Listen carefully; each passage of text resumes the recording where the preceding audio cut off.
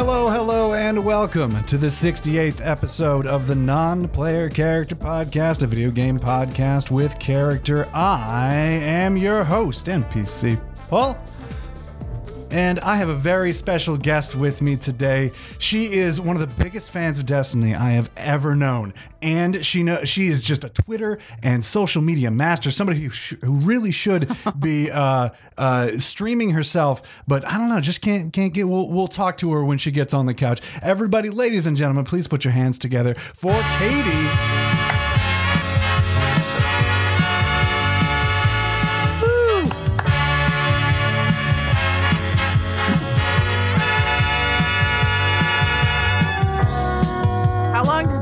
Last.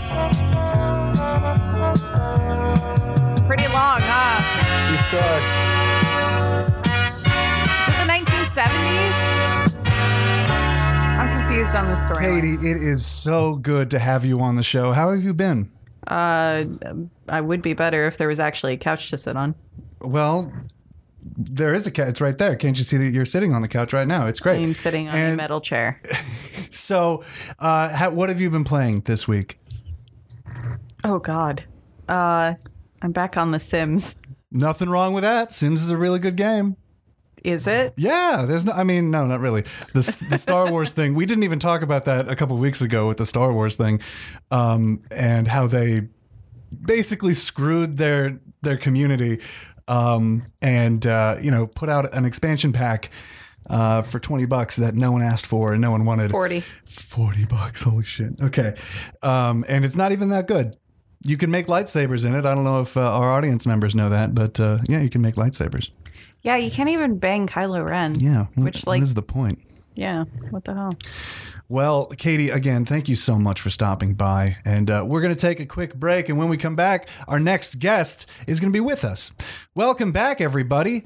And my next guest is, one of my dearest friends. I've known him for quite a long time. He and I have worked together on one thing or another. And he used to be a journalist for the video game industry. We'll talk to him about that as soon as he gets on the couch. Ladies and gentlemen, please put your hands together for Dan.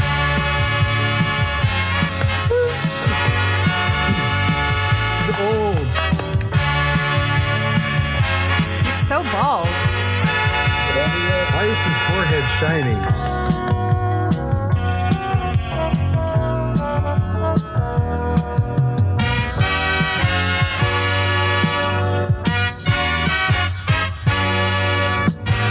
And it is so nice to have you here. Tell me, what have you been working on? What have you been playing? What have you been doing?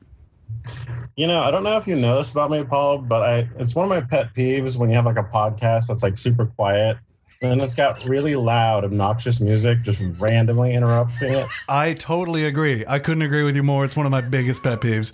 Usually if I hear that, instantaneous unsubscribe. Yes. But Dan, what have you been doing? What have you been playing? Just still playing Black Desert Online, grinding the MMO lifestyle. Yeah?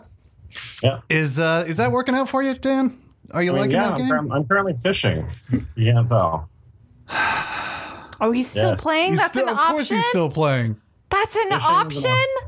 Yes, you can build your own giant cargo. No, I don't care about that. The whole part where I could be playing a video game while doing this show. Yeah. Oh my God, what am I doing here? I have to go. So Dan, are you going to say that this is the best MMO that you've ever played? No, I mean, it's pretty good. I'd still I'm a bigger fan of Ragnarok Online because I'm a hidden weeb, but yeah. Okay. How is the character creation in this? Because a lot of MMOs give you some pretty crazy fantasy stuff. Yeah, it's actually, I think, supposed to have the best character creation for faces and stuff. The cosmetics are still a little how would I put this? Fan servicey. On a lot of titties? But yes. Tiggo bitties. And physics. Oh, wow, really? All the physics. Freaking, what's that game? Dead or Alive physics? No, not that much physics. Oh. But yeah, it's definitely a little bit. But you can play with the character models and make things a little bit more proportional. Nice. Nice. Yeah. All right. Well, Dan, again, thank you so much for stopping by the show. It means a whole lot to us here at the NPC Podcast. So we're going to throw it to break, and when we come back, we're going to have yet another guest on the show. I can't believe it. We have so many guests today. It's so much to get to. Anyway, we will be right back. Welcome back, everybody. And I'm going to bring out a good friend of mine, somebody I've known for a little while now. He is a mover and a shaker when it comes to social media, and also he is getting into his own video editing stuff. Please give your warm welcome to Leonard.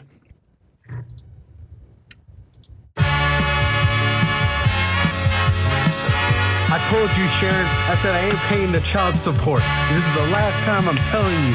Hey, what's up, Bobby? Fuck you. Thank you. I'm glad I'm here. I hate my life. COVID sucks. Black Lives Matter always. How's it going, guys? Katie, Dan, how's it going? You old? Leonard, thank you so much for that enthusiastic intro that you gave us. It is, it's a pleasure to see you. And I'm going to ask you the same thing I've been asking everybody else that have come on to this here couch. What have you been playing? Well, of course, it's a pleasure for me to be here. Definitely. It's a pleasure to be in the room with a talented person. Thank you. But hold on. I'm sorry. Hold on. What the fuck did you just say? So anyways, what I've been playing is... Yeah, what have you been playing, Leonard? Everybody wants to know. I'll remember It's that. all over social media. Well, definitely. What I've been playing is... I've been playing, actually, a new mobile game that came out recently, and I'm very interested in it. Mm-hmm. It is called Genshin Impact. So not only is it on mobile, but it's also on PlayStation and also PC. I'm not too sure about Xbox. Okay. But What it's is definitely... it? It's not one of those idle things, is it? Oh, no, not necessarily. What's that, Dan? It's very weeby. Okay, all right. But it's a very interesting game. It's pretty much...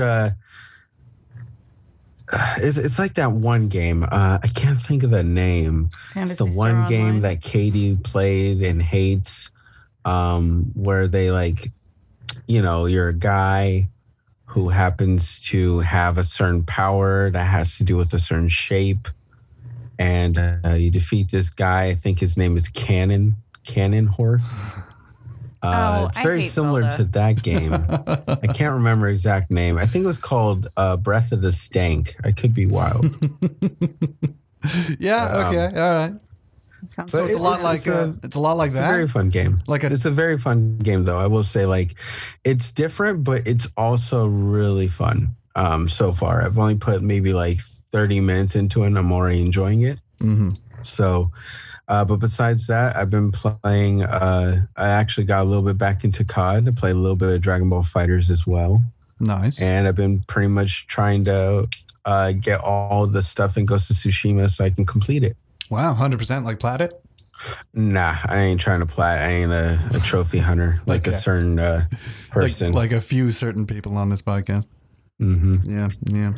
Well, Leonard, it is always a pleasure. And can you stick around for a little bit? We have a couple of things left on the show for you.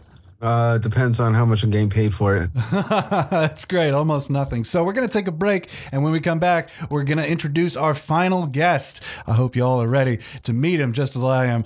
All right. See you then. Welcome back, everybody. And I just want to say I appreciate everybody here on the couch, but the man I'm about to introduce is one of the most talented, smartest, kindest person I have ever met. And without any further ado, please, everybody, put your hands together for Kent. Wait, what? What's that? What do you mean he's not here? No. Shut. Cut the music. What do you mean he's not here? He said he had better things to do. This is my show. He's dead to me. Fucking hate that guy. Anyway, so I guess I'll go with what I have been playing. It's basically just Apex, although I have been playing some Divinity 2. But I've realized that the more I play Divinity 2, the more I don't want to play Divinity 2 and instead want to play Baldur's Gate 3. Dan, are you going to be playing Baldur's Gate 3? Depends what comes out when it comes out finally. So that's going to be at the end of this month. So you're going to have a whole month without Cyberpunk to be playing this. Maybe. Did you play 1 and 2 back in the day? Yes. Oh, yeah. There you go. Yeah, me too. Leonard, have you even looked at Baldur's Gate 3? The hell is that? So it is basically a video game version of D&D, and it's pretty good. It's all right. Wow. Sounds interesting. Also sounds like a bunch of nerds. Wow. You want to join us in adventures with that attitude? Yes. Fair enough. Because I'm a cash. You know what that stands for? Tell Cash money, baby. I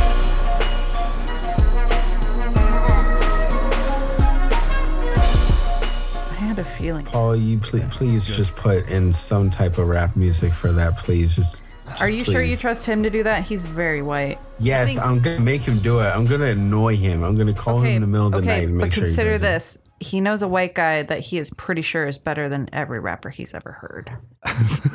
It's a white guy from this town. So keep that in mind. Not from this town, but anyway. And I'm glad that everyone is here that is here, and anyone who isn't here is dead to me, and I'll forget them.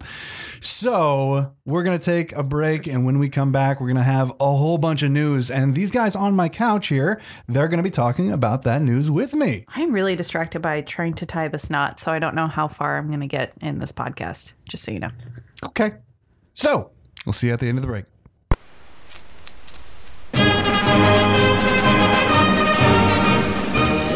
And now for another thrilling adventure of If Half-Life 3 Came Out Today!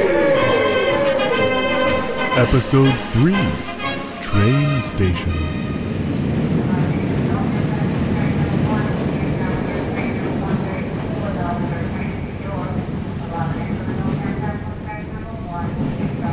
Hey, did you hear Half-Life 3 came out? What? Half-Life 4 confirmed.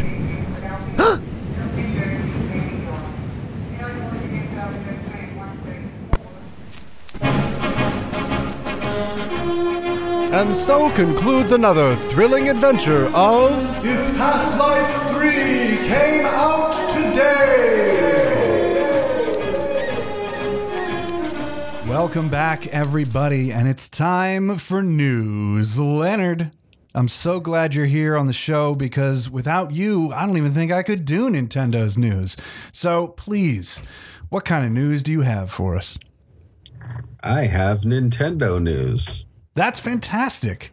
You know, it would be really weird if like you had to do some sort of over the top like impersonation of some sort of Nintendo mascot just to introduce the news section for a very specific portion of the news. I don't think that would work really well. Yeah, I don't think it would either. But you know what? I'm going to try it anyways. That was perfect. I know, right? It was amazing. I worked really hard on those. No, it shows. It shows. So, Leonard, what kind of Nintendo news do we have? Well, we basically have two things. First thing. Oh, God. Sorry, I just fell back. So the first thing is Amiibos. Amiibos. Those things are still a thing. Yes, apparently they are. And apparently what they're coming out with are new Amiibos for Banjo and Kazooie. As well as it looks like Terry and Byleth as well. And also the guy from Persona and the hero from Dragon Quest. Yeah, Joker and the hero. I know Joker is either just come out or is coming out next week. Joker came out. So his model looks good. I've seen it. But I don't care about Persona at all. So, you know. And the hero quests, hero is also there. But I am considering getting Banjo-Kazooie because that changed my world back in the 64. Interesting. Dan, do you appreciate the amiibos? I think they're a cool concept. I do think they're a little overpriced for what they are generally, is my only kind of complaints. Right. And considering that they don't have a lot of like functionality to begin with, it is kind of weird that I don't know, that they keep coming out and that people care so much about them. I just want Nintendo to do it's the perfect platform to do 100 billion countless things for the games that you're playing with these characters or even without these characters, but they don't do anything. Well, I mean, it would be the perfect platform to do the Skylanders type thing, but without having the need to buy Skylanders, right? It would be something that could cross-platform or cross, game, basically. You could carry some things between different games by having amiibos because it does have the ability to hold memory. Right. So... yeah, no, I mean, yes, the models look really good and the packaging is pretty for those people who care about toy packaging. The packaging needs to be a damn cube, though, because they are hard to display or stack. Yeah. And then they changed the packaging recently. Anyway, so yeah, no, all of that checks a lot of the collectible boxes that you need to check. But the actual functionality, the actual use of them is non-existent, and it's sort of depressing. All right, Leonard, I know you got something else for me for this fantastic Nintendo news section, so please lay it on me. Yeah. Also, just to comment on what you said earlier, they do have a use, and that's literally if you want to fight the hardest thing in the world, and that is in that level 99 amiibo. Right. But yeah, that's pretty much if you want to go pro. Right. But besides that, on to the newest news and the biggest news. Minecraft Steve, Alex, Enderman, and Zombie are all coming to Super Smash Bros. Is he now? Yes, he is. He's building his way in. Building his way. That's bad. I hope that's theirs and not yours. Okay. That was mine. All right. Well, so I am not an avid Smash Brothers player. Leonard, I don't know when the last time you played is. Literally, the last time I played was Saturday, and before that, it had been many, many, many months. Okay, so have you checked out his move list? Have you? Is he OP? Is he S tier? What's going on? He seems very interesting. The fact that literally he can build, so confirming a possible Fortnite leak. But besides that, oh no, he can build, he can fly, he can use a pickaxe. Right. He can use a lot. Like he's pretty much most of the stuff he does in the game of Minecraft, he can do in Super Smash Bros. And I think he's gonna have a very interesting moveset. And I would even say a lot of people, I feel like from the a tournament aspect, might actually want to pick him up. Okay. I mean, it's interesting that another Microsoft product is sliding over into the Nintendo space. It's kind of nice. It is. And I'm actually very glad that you did bring that up because it's almost like you almost read my mind. I did read your mind. But, I have that power. Continue. Oh, wow. Well, what am I thinking of now? Leonard, we got a podcast to do. Come on. What am I thinking? Dang it. I'm speaking to Leonard. Can we okay, but I'm curious now. You've opened a whole Pandora's box here. No putting it back. You're thinking that you want to talk about NPC adventures. No, actually I wasn't. All right, whatever. You were. Anyway, Leonard, what were you going to say? Well, definitely what I was going to say was it seems that we're getting a little bit more of a trend with Xbox or Microsoft, I should say, and Nintendo.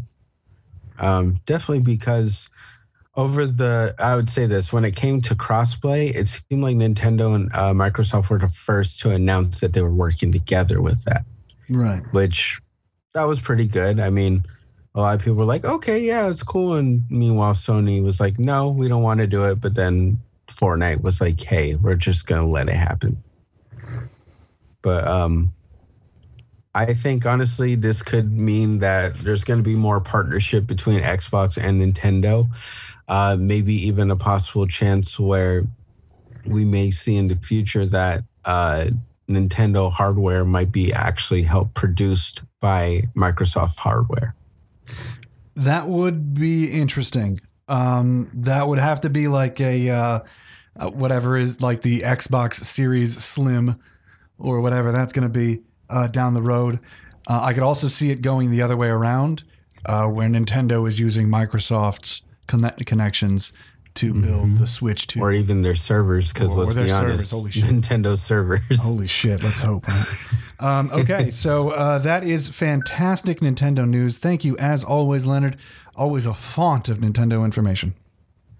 No problem. We're going to move on real quick to an interesting story, because it seems like every other episode we talk about something in this vein, and that is cloud gaming. Dan, what the hell am I talking about? Well, if we've learned anything, it's cloud gaming is the future, and it's highly profitable. I mean, everybody just look at Google's Stadia. I mean, there's no one not talking about it at this point. Everybody's using it. Like, I threw out my PlayStation 4 and Xbox because I don't need them anymore. Exactly. And with it being such a big popular thing, of course, Amazon decided to throw their hat in the market. Oh, did they now? And launch, or at least announce, Luna. Oh, I will say, out of Luna and Stadia, Luna is a much better name. It is, but it still doesn't scream gaming. Like, I don't think it sounds like a platform that gamers are going to resonate easily with. Like Steam is a little bit more, I would say gamery. Yeah. Epic. Luna sounds like something you can name your dog. Yeah, exactly. It does. It's a good dog name, actually. So when you brought this up, I was like, yeah, that is something interesting. What kind of news is there for it? The one thing that I wanted to bring up was the major differences, at least from a prediction standpoint, from Luna and Stadia. Now, Google has the internet. They own the internet in all rights. So their connection to their customers is probably better than Amazon could even dream of. However, Amazon has Twitch. Google has YouTube, but Amazon has Twitch, which is specifically designed for gamers. And YouTube has gotten better over the years with their relationship with gamers, but it was sullied a handful of years ago when people were jumping ship like so many rats off of a sink. I'm losing the metaphor. But what I'm saying is that YouTube wasn't great for gamers, so much so that Facebook gaming got popular because of the failures of YouTube gaming. So all that being said, kind of goes with what you, Dan, were saying is, Amazon isn't really known for games. Google kind of is. Amazon doesn't have the infrastructure, at least reliable infrastructure that Google does. But at least Amazon is talking about games. Like, they're focusing on games. They even have their own studios working on games. They are talking to big publishers like Ubisoft and Sony specifically, and even Microsoft, about bringing games onto their platform. Whereas Google Stadia still has about 60 games, and most of the first-party publishing games are 6 or 7 years old. Well, I do disagree on one thing. Like, Amazon does have a really strong infrastructure, because a lot of people don't know is that Amazon actually gets a bulk of their income based on their server farms. Yes. So they have the back end to do the cloud processing portion to actually run it. They don't have the ties and stuff as you were saying. Right. But they definitely have the foundation to do it. And I think that foundation alone can set them apart. But there's also one other factor that I don't think most people are thinking about that could actually make this very successful. What's that? How many of us actually have an Amazon Prime account? Me. I do too. Me. Right. Well, what if your Amazon Prime account went up by $2 a month? By how much? $2? By about $2 a month. How dare you, Dan? What would I get for that $2? Well, you would gain access to Luna. Because right now they're only charging about $5, $6 a month for their, launching platform. So if they could get those costs down to almost negligible amounts, add it onto Amazon Prime, like you would have everybody already having access to Luna. And so your platform, your install base would go through the roof. Yep. Good point. Really, really good point. And you are right about the server farms. That is an amazing point. I really hope that Google doesn't get snippy when it comes to using their, for lack of a better word, roads, when it comes to using the data that Amazon is providing. Now, granted, they legally can't stop them, but they kind of can. Anyway, that's a whole different conversation. Once it gets to the corporate area, it's very much a gray area. Right. That's a whole different conversation for a completely different podcast episode. So we're going to move on from there and quickly talk about Microsoft buying Bethesda. I don't want to talk about this for very long because the more I think about it, the more nervous I get. But Katie, do you want to tell me what could happen to my beloved Bethesda? Oh, yes. The thing that made me laugh was this idea that Elder Scrolls 6 could possibly be an Xbox exclusive or a timed exclusive.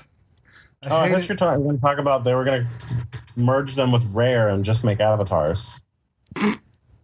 I don't remember that. The other thing that I was talking about was maybe this way we will get with Obsidian and Bethesda under the same roof. They hate each other. That's never going to happen. But we could get. It could happen. Unless Todd Howard leaves the company. There's a chance that we'll get Fallout New Vegas too. I mean, yeah, that's something that I would like, but to be honest, my biggest worry is that, you're right, it's going to be an exclusive. Elder Scrolls is going to be an exclusive, or even Starfield is going to be an exclusive, and that will cut the user base for Elder Scrolls in half for at least 6 months at least. So listen, Microsoft is making some big moves on the PC scene. Like, I think it's moves that we're not paying super attention to because this is the year of a new console release. But they have been making moves. I mean, Game Pass, it does have a presence on the PC front. Now, if they made Elder Scrolls a timed Xbox exclusive, I could see them using the PC version of it as the front rather than the Xbox version. Like, obviously they want to advertise the Xbox version, but I could see them tying it more closely with Game Pass on PC than I could see them tying it with the Xbox by itself. Yeah, no, I completely agree. And this is why by the time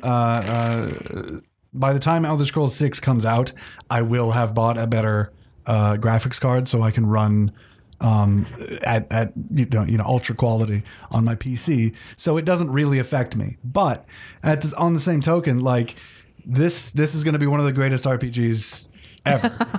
I mean, Skyrim literally changed the RPG game.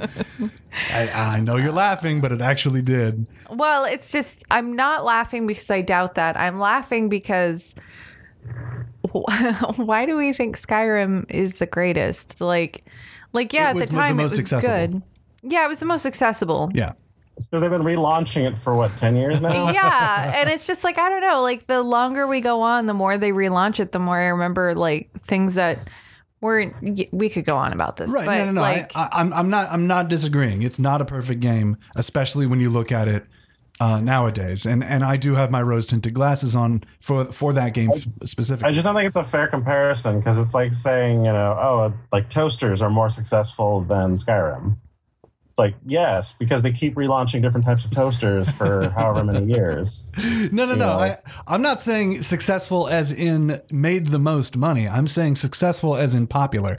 If you asked Joe Schmo on the street what a good RPG video game was, 9 times out of 10 they're going to say it's been a part of the Skyrim. lexicon for how long? Because it's been relaunched for 10 years nonstop. To be fair, you ask any Joe Schmo on the ground like what the best RPG is, they're gonna first of all wonder what the fuck are you talking about. Second of all, like a rocket launcher, like. Right? No. Okay, I get your point. You said average Joe Schmo. I just wanted to correct that. Yeah, I get you.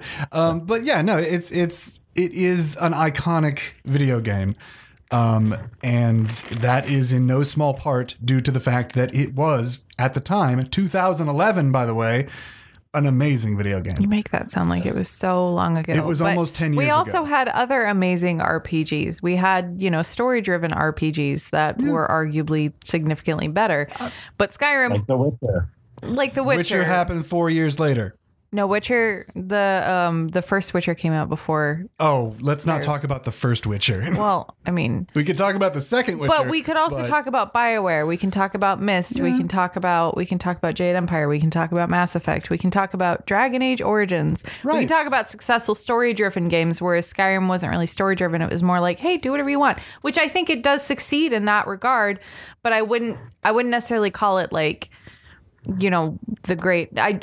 We'd be arguing about this all day, but I'm just saying. Right. Okay. Yeah, I will end the conversation here because yes, we could be talking about it. I just wanted to say one thing before we did. Because going back earlier, we talked about it being an Xbox exclusive. Yes. Mm-hmm. I'm actually putting my money on them putting it as a Game Pass exclusive. Just 100% Game Pass exclusive. You cannot even buy it in a store. For 3 months, 6 months, whatever it is. Well, I could because see that's that. how you push that service. Oh, and that is their... That's their money. That's like what Borderlands did. What they did with Borderlands 3, for the first 3 months you couldn't buy it on any other platform, on PC at least. Other than I could see them trying that Epic. with I could see them doing that with just on any platform at all. I can't, not for Skyrim. I can totally see that for Starfield. 100%. I can see them testing it with Starfield. Yeah. But once the fans of RPGs get onto the internet and scream, you totally underestimate overestimate the ability of screaming fans. They've changed a You also lot. underestimate We have how a much different power Sonic there now. is with everybody yelling Game Pass. Yeah. And I mean, I would see more PlayStation fans leaning towards PCs more than Xboxes, but either way, Microsoft would win. Right. But what Dan is suggesting here, that even PC players would have to buy Game Pass. No, I know, but I'm just saying that would be a less offensive marketing gimmick than it would be to just get an Xbox. And as Kent said last episode, it's only your game until they want to take it away from you. I mean, that's all digital content. Right. But I'm saying like what I'm trying to include here is that I think that there wouldn't be nearly as much yelling as we would imagine, because we're moving away from those console wars, that whole mindset, because more and more people have at least a PC, right? Or they're looking into PCs. And if Microsoft gave that reason, like, hey, you can either buy it on Game Pass through Xbox or Game Pass on PC, that would give more PlayStation players like, okay, fine. Like, I don't want an Xbox, so I'll just get it on PC. I've been wanting one anyway. I'm just saying, like, from that, I could see that working better than we might have imagined 5 years ago. I still don't see that working. Well, you're old and you're stuck in your ways. No, I'm not stuck in my ways. I'm looking at the internet, especially Reddit, who you are very stuck in your ways. You say the console wars aren't happening.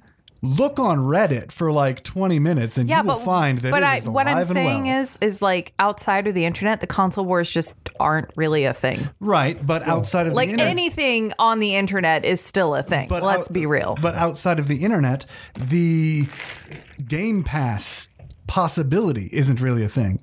parents aren't being told about Game Yeah, Pass. but they are we're being told, talking- I want Elder Scrolls 6, get me Elder Scrolls 6. 2 years from now. When everyone starts yelling about it being on Game Pass, it's not going to be like, oh, PS5 or Xbox. It's going to be Game Pass as the phrase that everyone's going to be yelling. Yeah.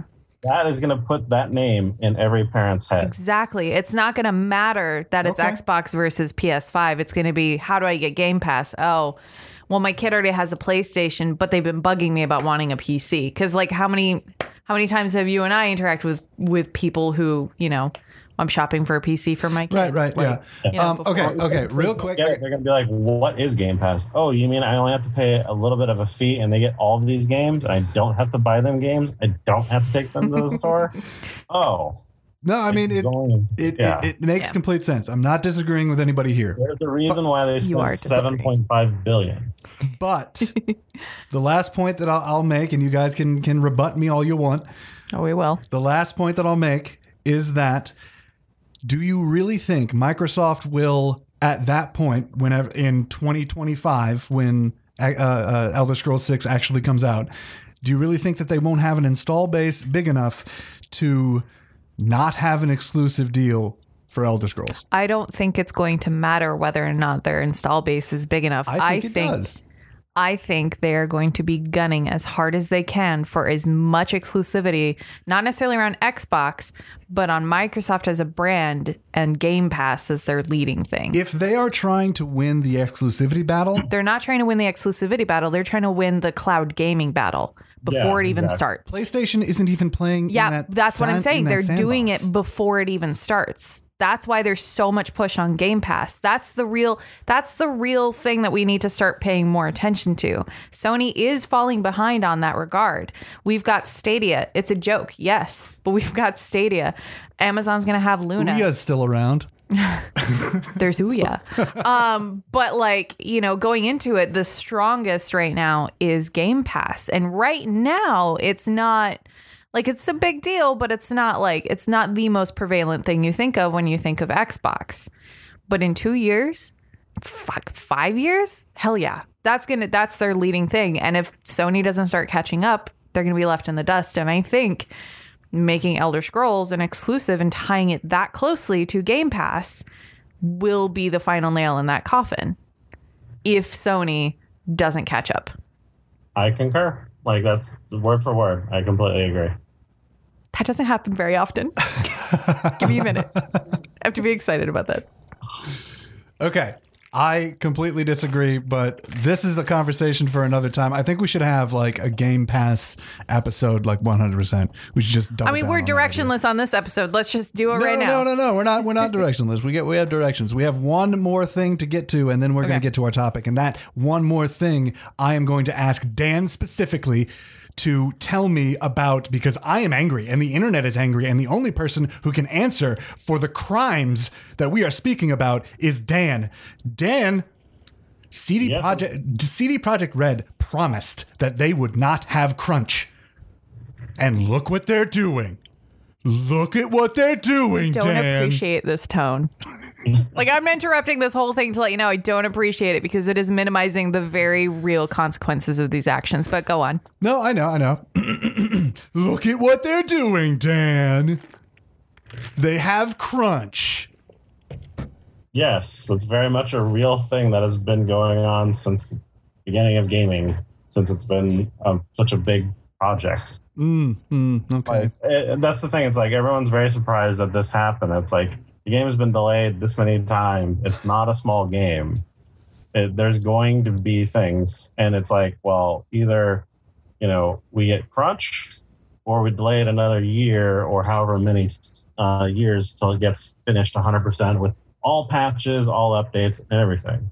Because even after development, you're still going to have people who have to crunch because there's going to be some game-breaking thing that's going to come out at some point. If the game was like Breath of the Wild, which could be produced over a weekend, it wouldn't be an issue.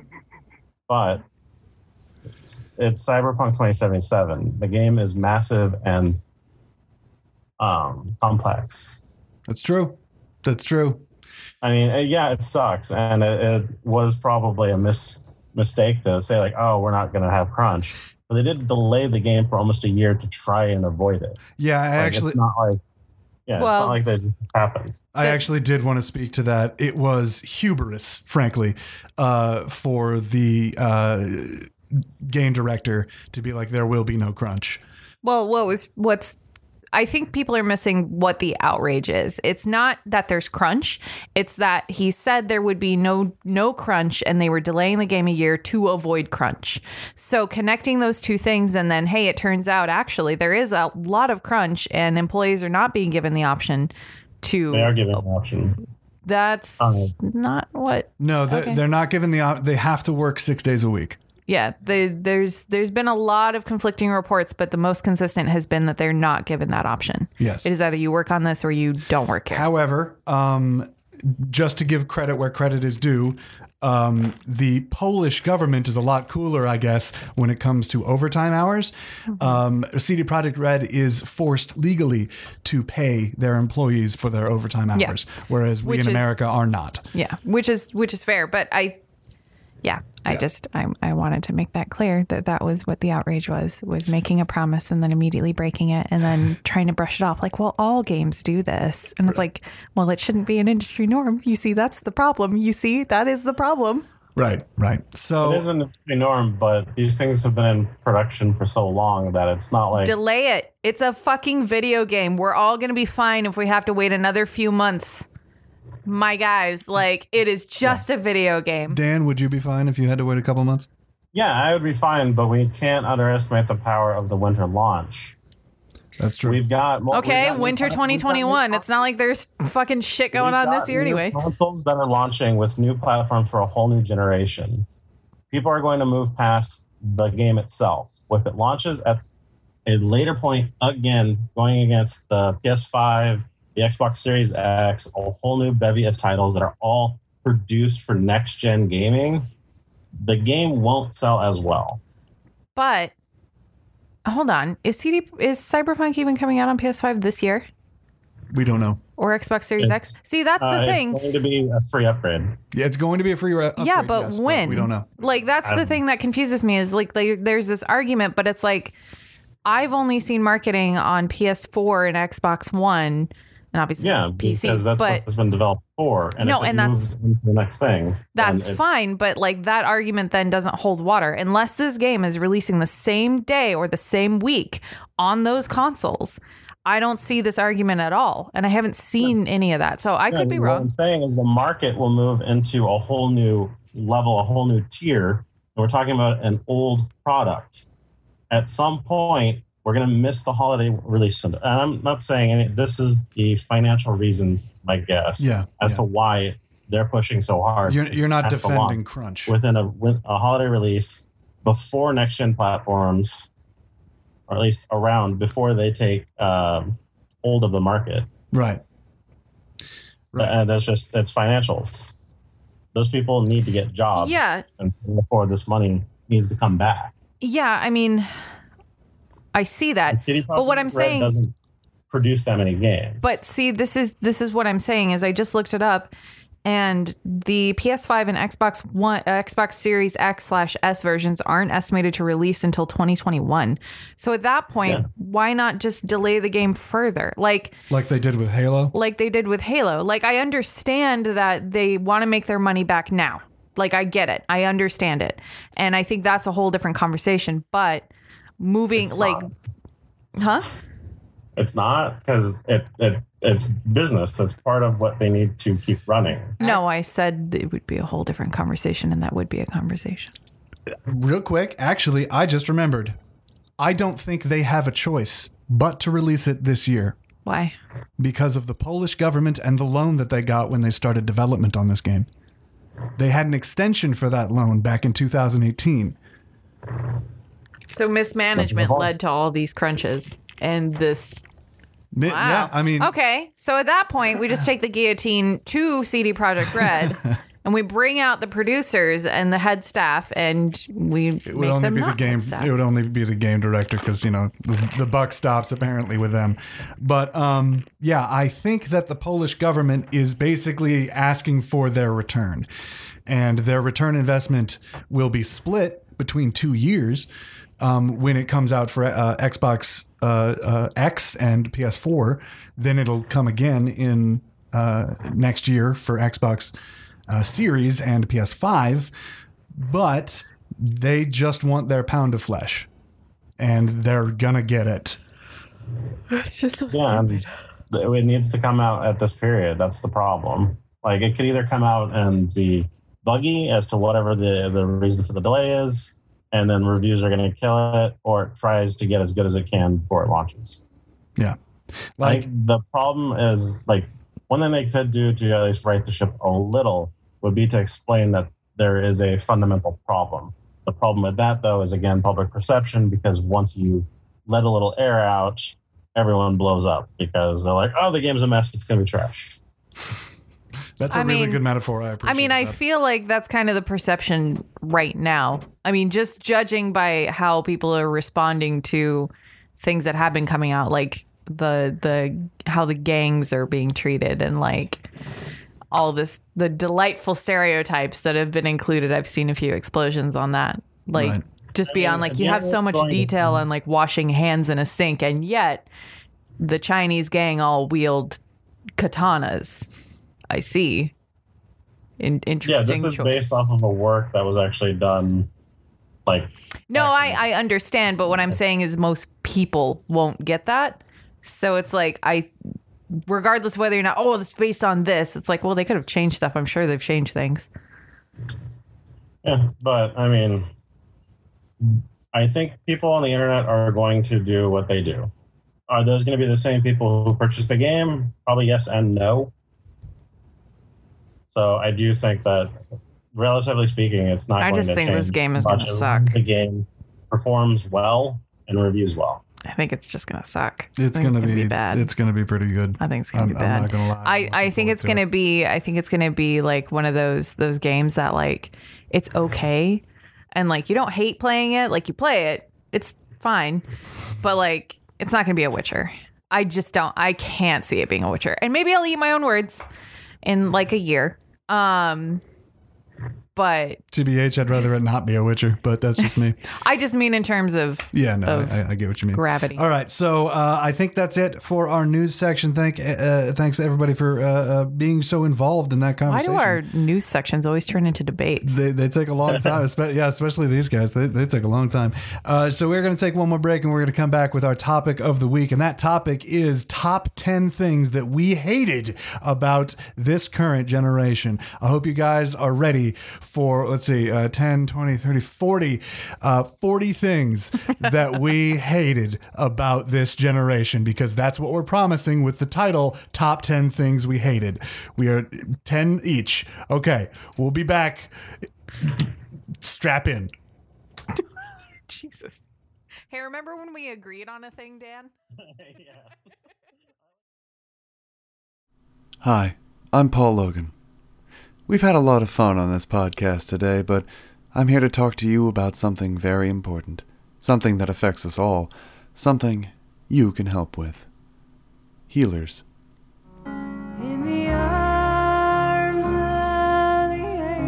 Did you know that over 2,000 hit points are lost every minute of every day? Well, it's true. That's equal to 10 battlefield engineers, 50 PlayerUnknown's Battlegrounds combatants, or 2,000 Genjis, as he has like no health, dude. But with your help, we can fix this. Hiya! This is Tracer. She needs your healing. She understands that she can't always be right next to you, as she is constantly running into the middle of the map without an escape plan. Last one there's a rotten egg. But with your efforts, maybe, just maybe, she has a fighting chance. Yeah! You're a real lifesaver. And there are others just like her. This is XX Real Gamer 420XX, and he's been a real dick on the chat. But does he deserve less healing because he made a rude comment about your talent in the last match? No. And Ganja Kid 55110XX, even though clearly he's too young to know what ganja is, or even too young to own Battlefield 1. His shrill voice is calling for you to heal him, so he can run straight into the treads of an enemy tank and die literally seconds after you revive him. These players need you much more than you need them, but with your thoughtful donation of choosing the healer class, you can get a half-hearted thank you over the chat, or a wave animation for your hard work in saving their noob asses.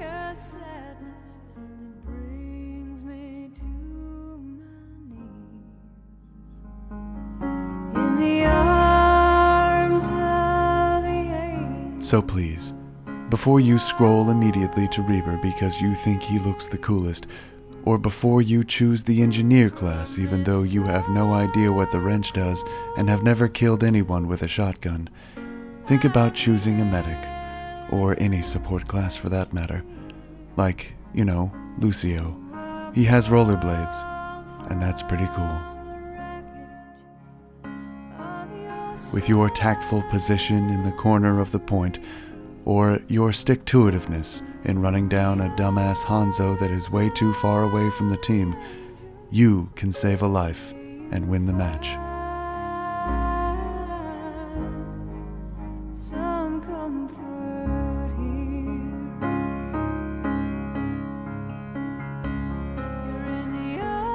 We here at the Non-Player Character Podcast, thank you.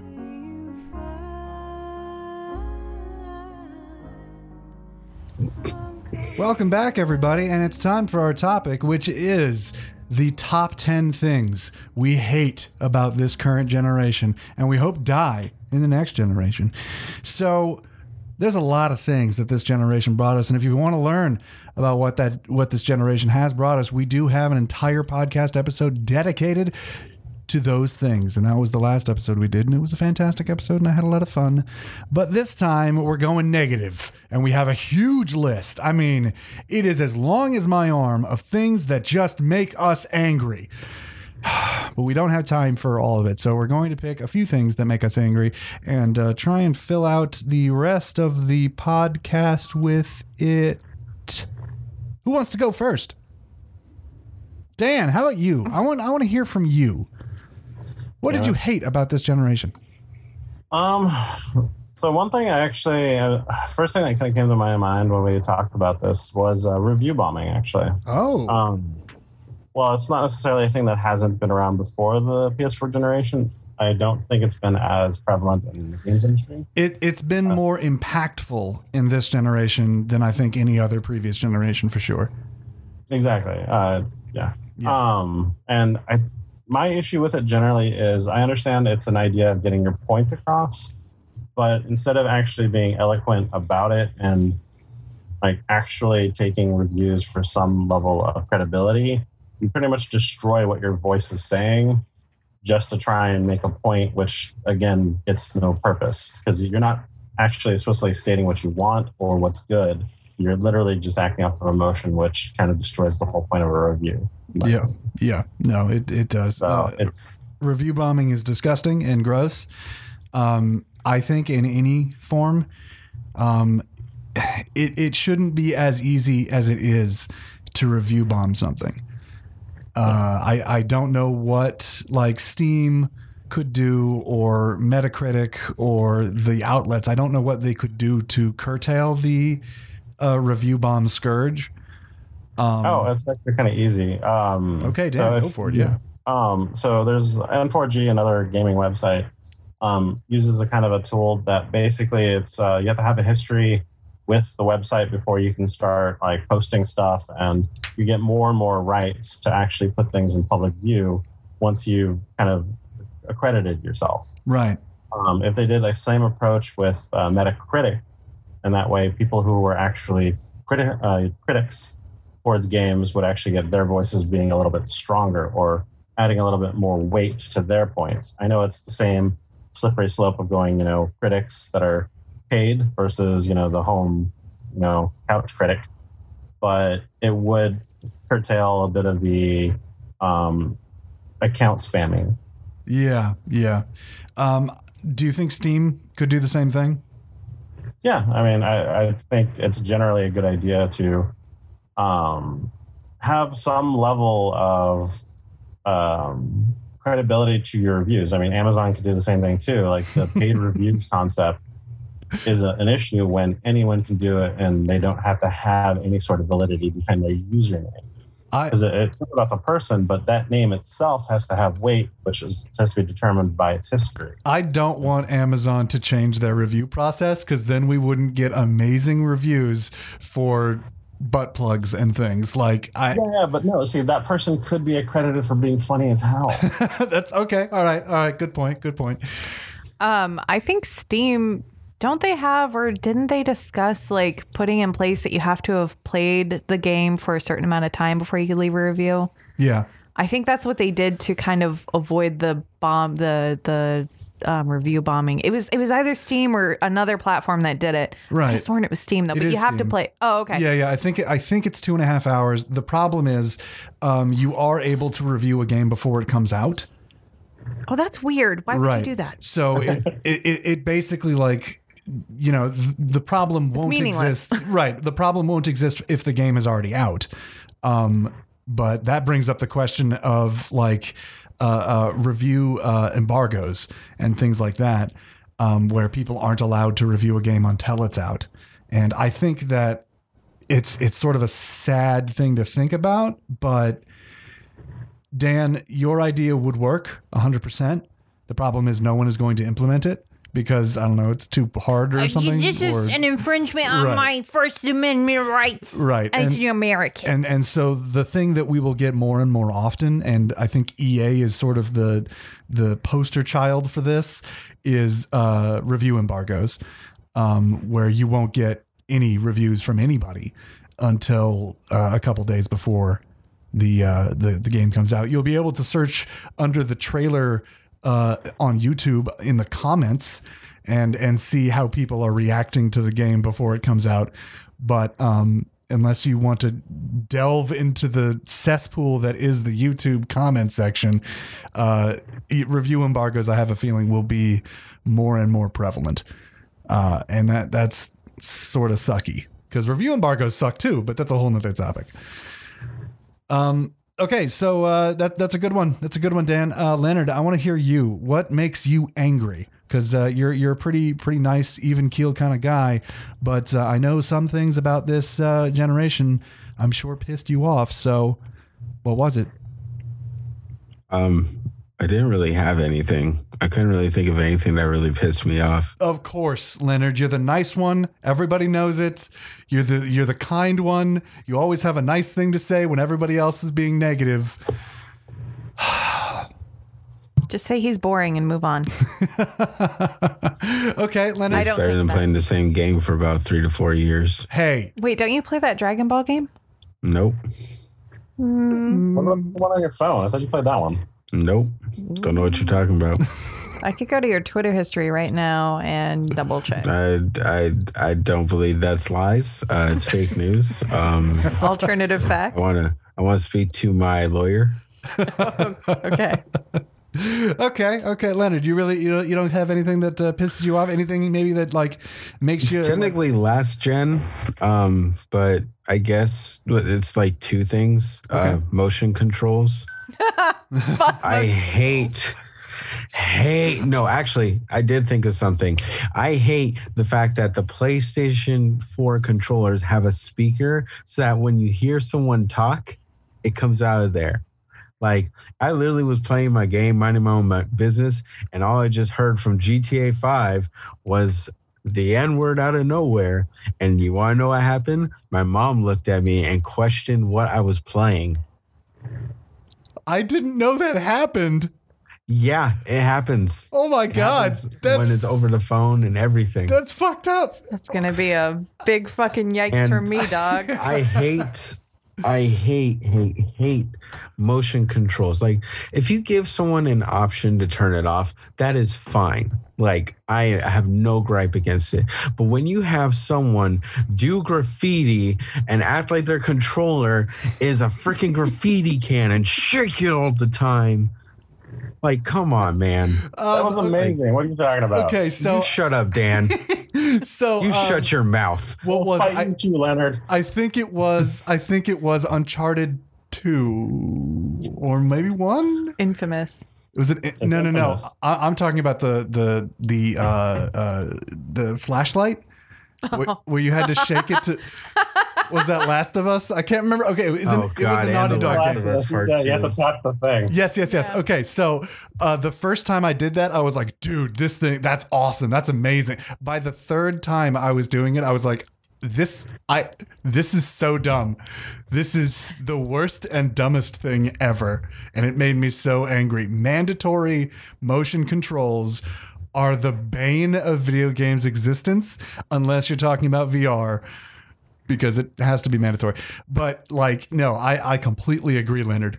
It's Breath of the Wild had this problem. And oh my God. I fucking hated it. The shrines. Yeah. The shrines and the arrow, aiming the arrow. I know you could turn it off.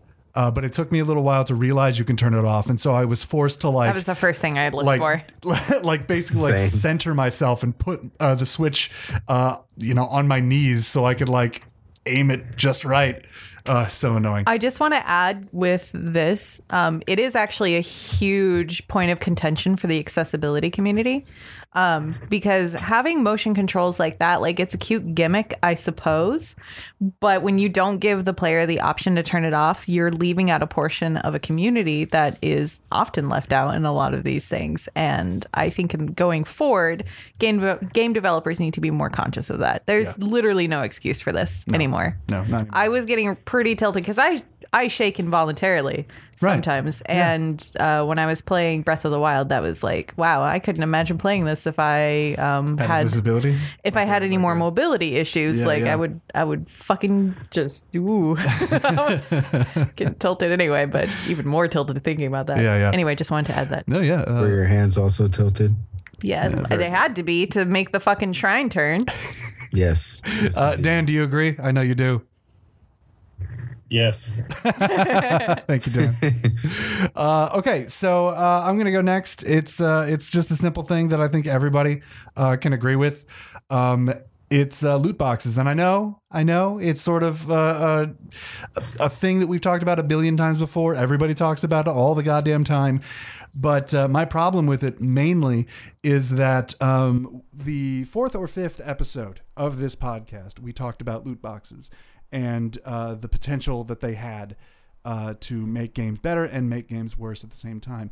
But Dan, our intrepid finance reporter that he is, came up with the solution. And the solution was to make games $80 or $70.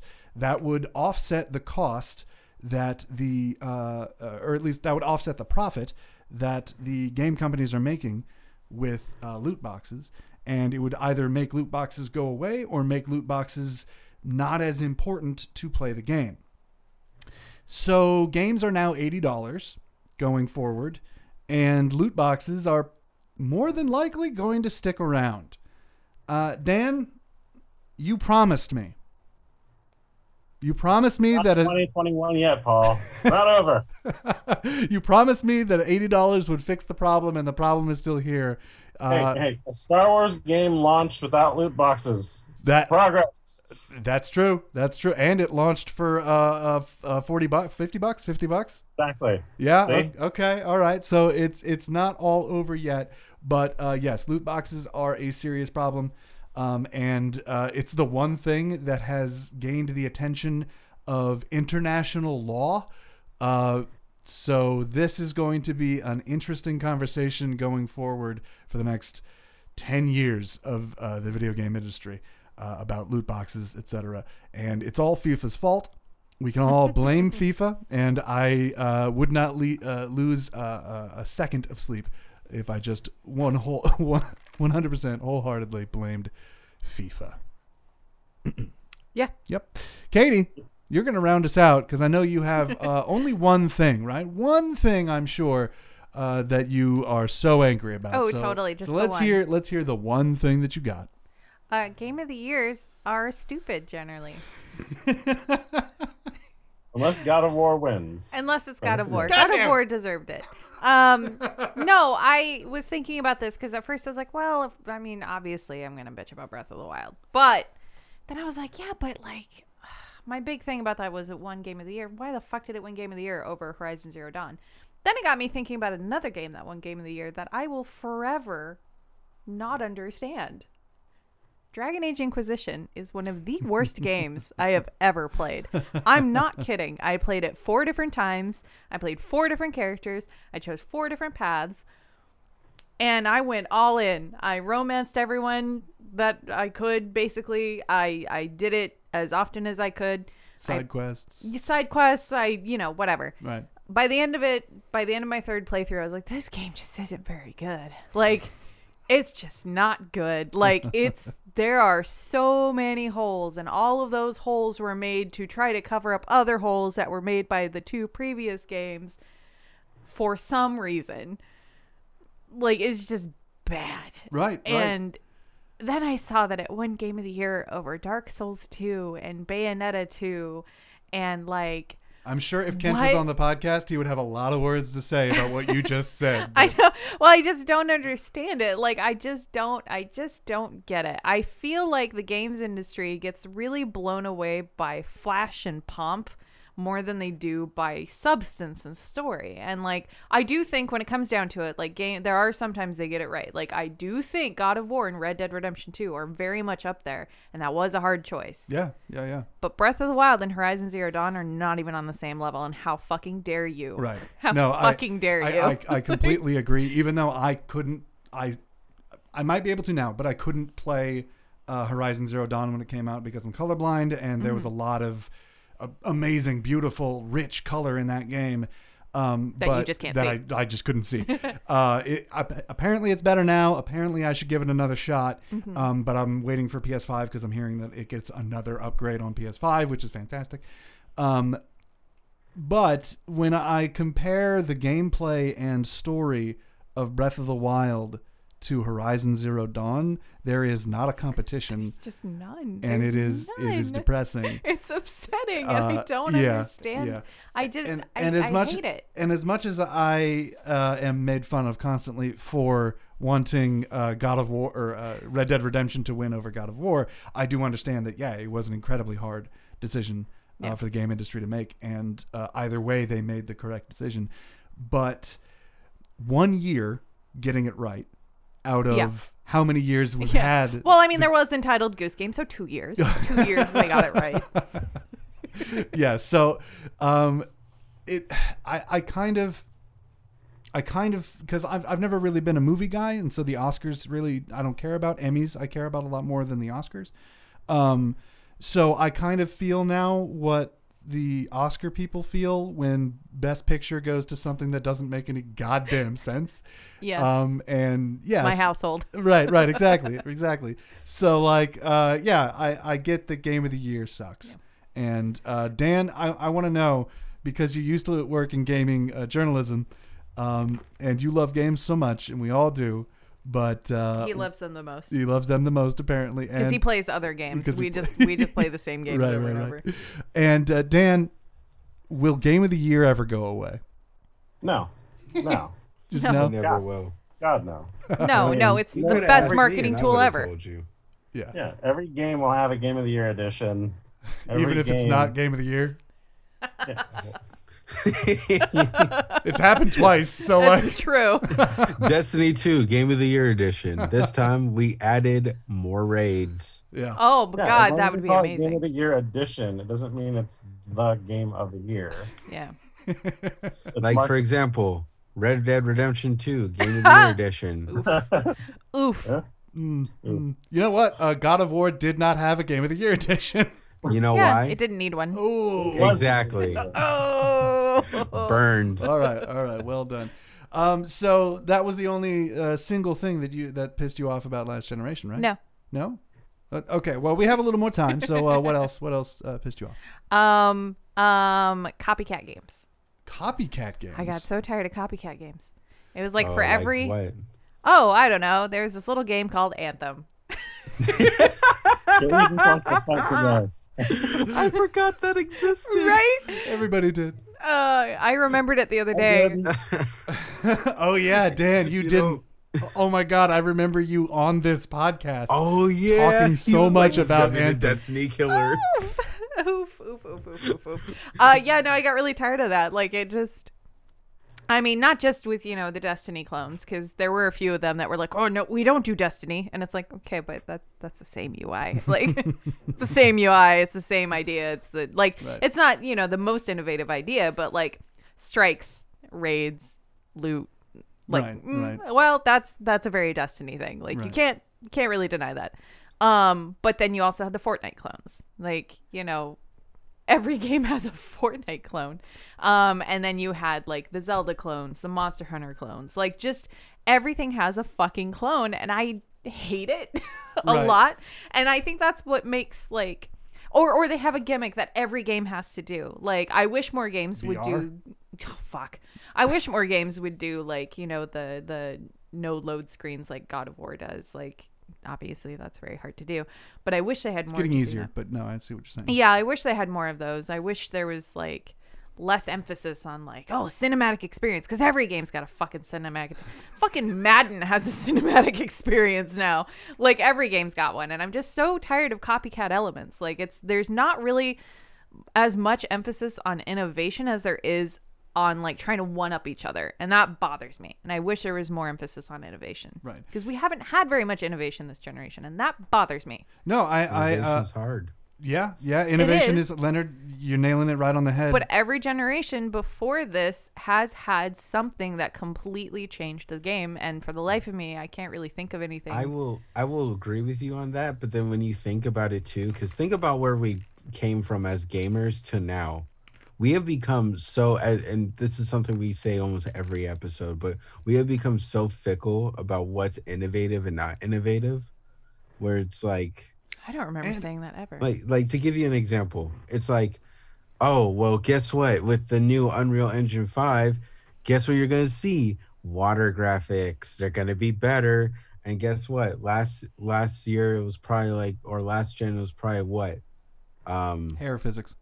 Air physics, yeah, exactly. So it's like, yeah, we're trying to get closer to realism in a sense, but it's like, how about instead of sometimes doing a realistic thing, try to do stylistic, I don't know, something different. But even so, this is proof to my argument where literally, if I can't think of something, who else is going to really think of it? So to sort of speak to the other side of that very same coin, Leonard, we do appreciate innovation, even if it's the smallest nugget of innovation. Yeah. But we appreciate de-innovation more sometimes. And what I mean by that is remakes and re-releases. Oh, yeah, definitely. Like Tony Hawk Pro Skater. Like Tony Hawk Pro Skater, one of the best-selling games of this year. And it is an almost 10-year-old game. Only 10? Yeah. Being re-released. Or to give another example, Skate 3. Oh, wait. That never happened.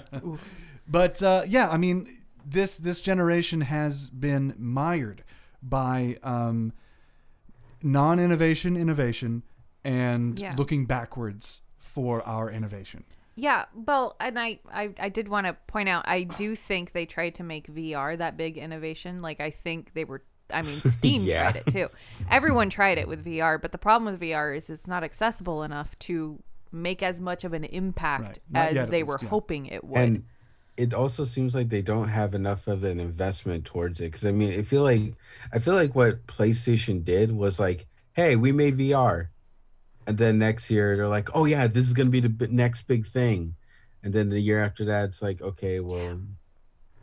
It's here, but everything we got had 2 games. Yeah, everything was the next big thing. I mean, but what I'm more thinking about is like we had the motion controls. Xbox had multiplayer, because let's be real, that was their big innovative push.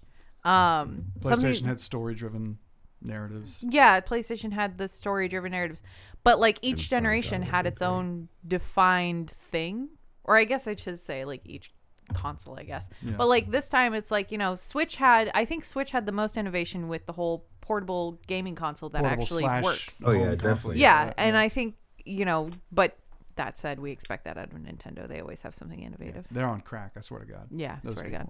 Fucking crazy. But I don't know. But no, it makes sense. And it is something that I've been wanting to talk about on the show. I just haven't been able to figure out a framing device about video game tropes, not story tropes, but mechanic tropes that are just prevalent and always there, like reload always being triangle or Y, things like that. Because those kinds of things, moving away from those kinds of things or examining those things in a different light, that is how innovation happens. Because there's only so many ways that ones and zeros can be placed on a screen, and it is looking at how we place those ones and zeros on the screen that will actually create innovation. Dan, what is your opinion on innovation before we get out of here? It's not profitable. Oh, Christ. Here we go, Dan. Here he is. He waltzes in and he smacks the whole table over and he says there's no money in it, so fuck off. Dan, explain yourself. Well, people buy what's familiar to them because they know they'll like it. And if you make something new, they don't know if they'll like it. The Nintendo Wii. The Nintendo Switch. The Nintendo Wii U. Yeah, but it's Nintendo. Yeah, but it's nothing new. How many times have they made Zelda? How many times have they made Mario? So Nintendo wins their innovation through not innovating hardware and not innovating. Yeah, that's what I mean, though. Like, I agree with you. Like, innovation. Oh, okay. Like, no, what I mean is the Nintendo systems, like, as far as, like, systems and innovation, whereas all the innovation that, quote unquote, innovation we've seen have been, like, ultra realistic graphics. And it's like, yeah, I've seen this. Yeah. I've seen this. I see this every year. I see this every other month. Like, I get it. It's beautiful. Maybe that's why I'm not excited for Cyberpunk, because that's the most emphasis I see every time they showcase it. Like, look how realistic. It's like, cool. I get it. That's impressive. It is. Don't get me wrong. But, like... Where's the gameplay? I wanted something else. I get you. I need more. I get you. Dan, you are 100% right, and it always pisses me off when you're 100% right, because that means that innovation will be incredibly slow going, and it's all because of money. And the only place we really see innovation, even though it's tapered off in the past year or so, is the indie scene. And we've said this 100 times before. If you want to steal a gameplay mechanic for your AAA game, look at an indie game and steal their best mechanic. And oh my God, there's your innovation, like straight up. True that. Guys, the most innovative games that have come out this entire generation have been low graphics or minimalistic graphics, bean people fighting to be king of the hill or last one standing. Yep. Christ, that is sad. Okay, it's not sad. That's badass. Well, more bean people. So we're going to end the podcast there. Katie, I know you have 1,000 things that you would like to say. I've actually run out. Oh, okay. Well, that's perfect. But we gotta cut the episode short. I'm really glad that everyone here was able to come on the show and be a part of this. It's always fantastic when we have the whole crew here, except for Kent, discussing things that we all care about. Before we go, however, you can actually at last find us on not Stitcher, but what was that? Spotify. You can finally find us on Spotify. Woo-hoo! Are we on Spotify? Yes, we are. You can give us reviews on Spotify. You can make it fantastic and happy and tell all your friends about it, and it'll be great. If you want to do that, you can also find another fantastic show that I love talking about, and that is Dazed and Disturbed. Dazed and Disturbed every other week comes out with weird and crazy things around the world that everybody should know about. Next week, he's going to be talking about, I can't remember, it's SCB or something. I can't remember what it is, but it is very creepy and very weird. But the week after that, the week of Halloween, he might be interviewing a real-life witch. So I hope you guys tune in for that. And, of course, I don't even have to say it because it is the most popular show that Silver Tongue Audio puts out. Midnight in the Bay every single Monday night. Hope you guys enjoy that. and follow him on Twitter at Not Your Favorite Comic. It is a good follow. It's a good follow. He's a funny guy, especially during these times. So as I say at the end of every podcast episode, until next game, everybody. Until next game. I hate everyone here. You're all trash. Why is it so loud? That's not like beef at the side of ranch. And the ranch is terrible. Oh my god, is it getting louder? Is anyone still there? Yes. I hate you for it. How do we get out of here? Make sure y'all vote. Yeah, we should vote. Go vote. Silver Tongue Audio.